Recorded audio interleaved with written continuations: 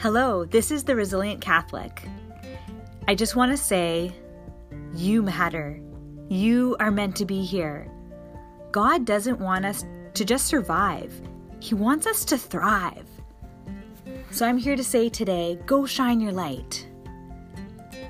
This time has been very challenging right now with this coronavirus happening. Many things are uncertain, and it's a time of difficulty, of challenge. New things are coming at us, and old ways of doing things have gone away. As an extrovert, I am missing big time all my friends, all my happy hours and dinner dates, and just connection with people. But thankfully, we live in a time where technology has some amazing capabilities and we can connect virtually. I've been connecting online with different gurus and just different people I follow, like Jen Gotch, Kathy Heller, Josh Groban, who had a live concert. These have been amazing ways to connect. Today, I decided to record a podcast episode, and it was scary to even thinking about what to say. I've always wanted to share stories. I'm a storyteller, I'm a writer, I'm a mental health advocate, and starting this project was like a big deal. And I'm just so excited to be here, though, to talk to you and say I'm doing it because I have a passion. I'm doing it because I want to share hope and joy.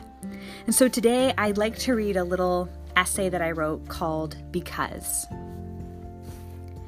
Because my mom and dad read stories out loud to me, like Anne of Green Gables, Little Woman, and many childhood favorites, I started to write my own short stories at 8 years old. Some of my titles were The Surprise Party, The Duckling. Because I wrote stories as a child, I wanted to become an author. Because I wanted to become an author, I visited the school library a lot on my lunch hour and read many books. And I joined a book club and took a ferry to meet one of my favorite authors, Kit Pearson, in Victoria, with my sister, a friend and classmate, and my dad.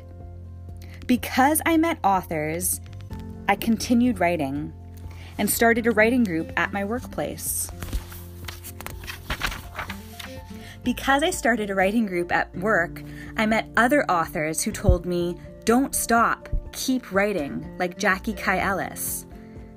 Because my writing friends liked my writing and wanted to read more of it, I proposed to the editor of the BC Catholic newspaper to start a column called The Resilient Catholic.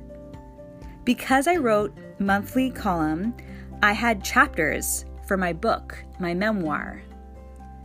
And I'm a writer as I always dreamed of being, thanks to my mom and dad, who read many stories aloud to me as a little girl.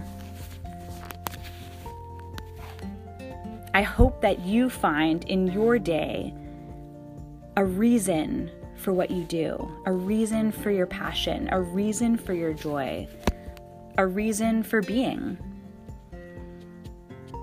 This passion project, writing my book, my memoir, is daunting at times, and sometimes I have a hard time starting to work on it again when I put it down after a while.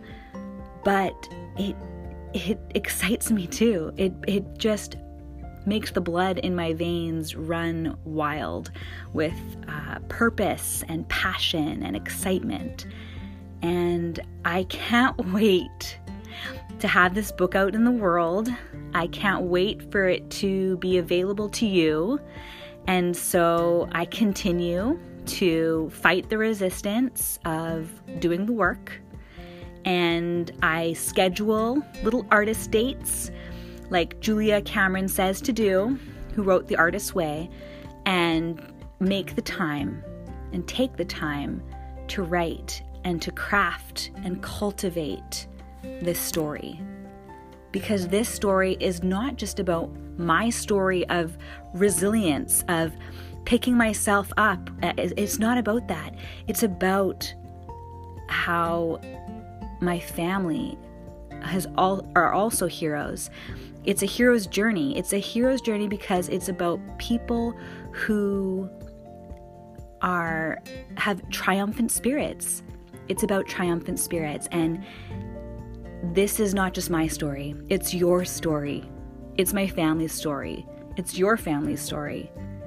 And so I cannot wait to share this story with you because it's a great story. And I just can't wait for this to happen.